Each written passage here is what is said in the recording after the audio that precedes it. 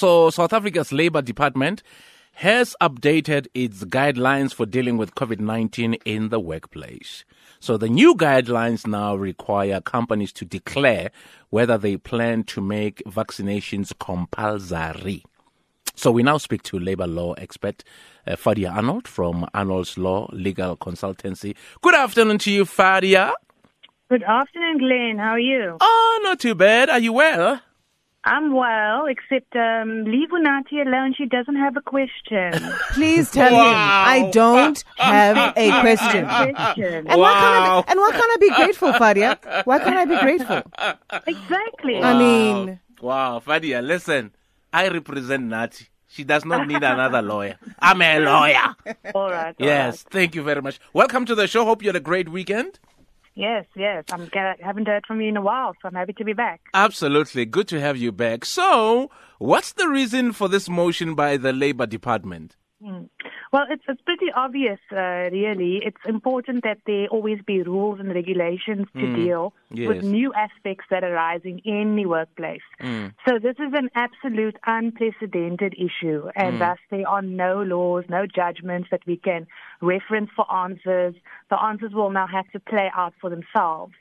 So if the employer wants employees vaccinated and they then need to declare that to the department can then work on making provisions for compulsory workplace policies, for example. So if you have now declared that you're going to be one of those employers that is asking all the employees to vaccinate and you're going to have that workplace policy, then the department can then make sure that you are abiding by those rules and ensure that you're not sort of losing any holes. There's no loopholes. That you have a proper workplace policy. That there aren't any issues.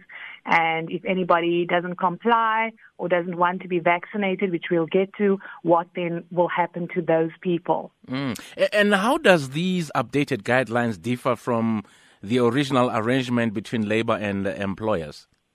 Well, the original arrangement is as it always has been. This is just it's something that no one saw coming. It's an unprecedented issue, as I said, which is whether to vaccinate or not. So it's a very personal issue to any individual. So there certainly has to be a change, or rather an addition or an amendment to all existing workplace policies to deal with the consequences of this pandemic. So that's the massive difference that there is between employer and employee, is that you now have this brand new issue that is global and has had the effect that it has, that it needs its own workplace policy. Like you have an HR policy and a disciplinary policy, we'll need to have a COVID-19 vaccination policy, which would clearly set out, you all need to be vaccinated for this reason or that reason, you work closely together, something like that. But what's the constitutional rights of the workers? So there are plenty. It violates plenty of constitutional rights if you were to force someone to vaccinate. Rights to privacy, bodily intrusion, autonomy over your own decisions about your body, your right to freedom of choice. It's such a long list. However, if there is a justifiable reason for the vaccination, in that it would save the lives of co-workers, their families, clients, stakeholders of the employer, then there very well soon might be a law or regulation regarding what is to happen with an employee who refuses the vaccine and wants to enforce their right to privacy, for example, or their right to their own bodily decisions. So on what grounds can employees reject the jab? Do they have any legal recourse in case of a dismissal? They would use the constitutional grounds. They would say that they have autonomy over their own body, and they have the right to choose what they put into their body, and they do not wish to put the vaccine into their body. It's a constitutional right. It's a privacy issue. You don't want anybody to have that access to you.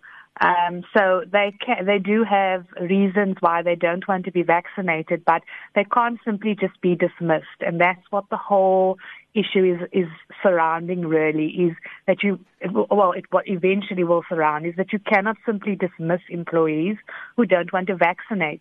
I'm not comparing this to child vaccination, but many parents refuse to vaccinate their children, and then they're not allowed into schools.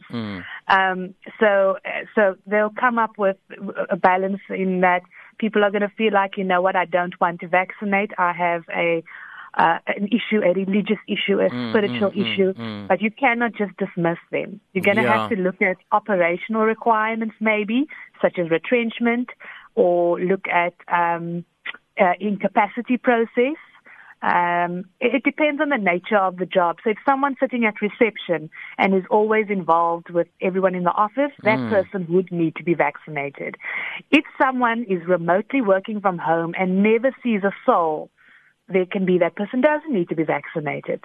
Yeah, well, it makes sense. All of these things are going to come up and would need to be laid out quite delicately in a workplace policy. And that is what will come from all of this. And I'm sure there's hundreds of people who don't want to be vaccinated. Let's be honest. I know personally many people who don't believe in vaccinating. So do I. I do. I would vaccinate if I had the chance. My parents have been vaccinated, but a lot of people don't want to do it, and it's going to be an issue. So I guess working from home will be a better solution for some people. Yes, but that's if you work from home in general. When all of this is over, in hopefully let's say 2 years, and they say you all have to return to office, then that's a problem because you've never been vaccinated. So all these kinds of things would need to be laid out in a workplace policy once an employer has declared that they want all their employees vaccinated. Interesting times we're living in, Fadia. Yeah, interesting. It's going to be very interesting to see how they dismiss all the unfair dismissals that will come from it. Yeah. What the Labour Court judges or the High Court judges will say. I mean, it might go up to the Constitutional Court. What will they say as to your right to put whatever you want in your body, to say no to that and keep your job, Good to hear from you, Fadia. Oh, I didn't solve anything, but a good discussion.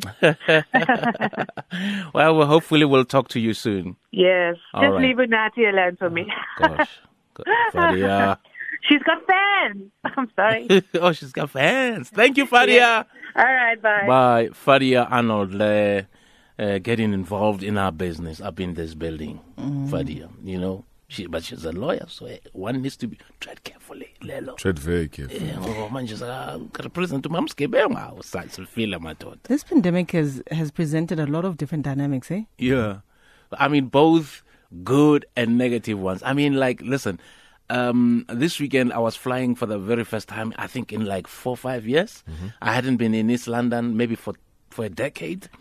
And because you need to be at the airport early, because I wasn't sure what time do I get to the airport. My flight was at 3. I was anxious because with the lockdown 3, level 3, it meant that they needed to alter my set time, which was 6:30 to 8 o'clock. So as I go to the airport, I'm like, what if my flight is late? Hey. What's going to happen? You know what I mean? If it's late by an hour and a half or 2 hours, then I won't make it for the gig. But also when you get to the airport, I got there early.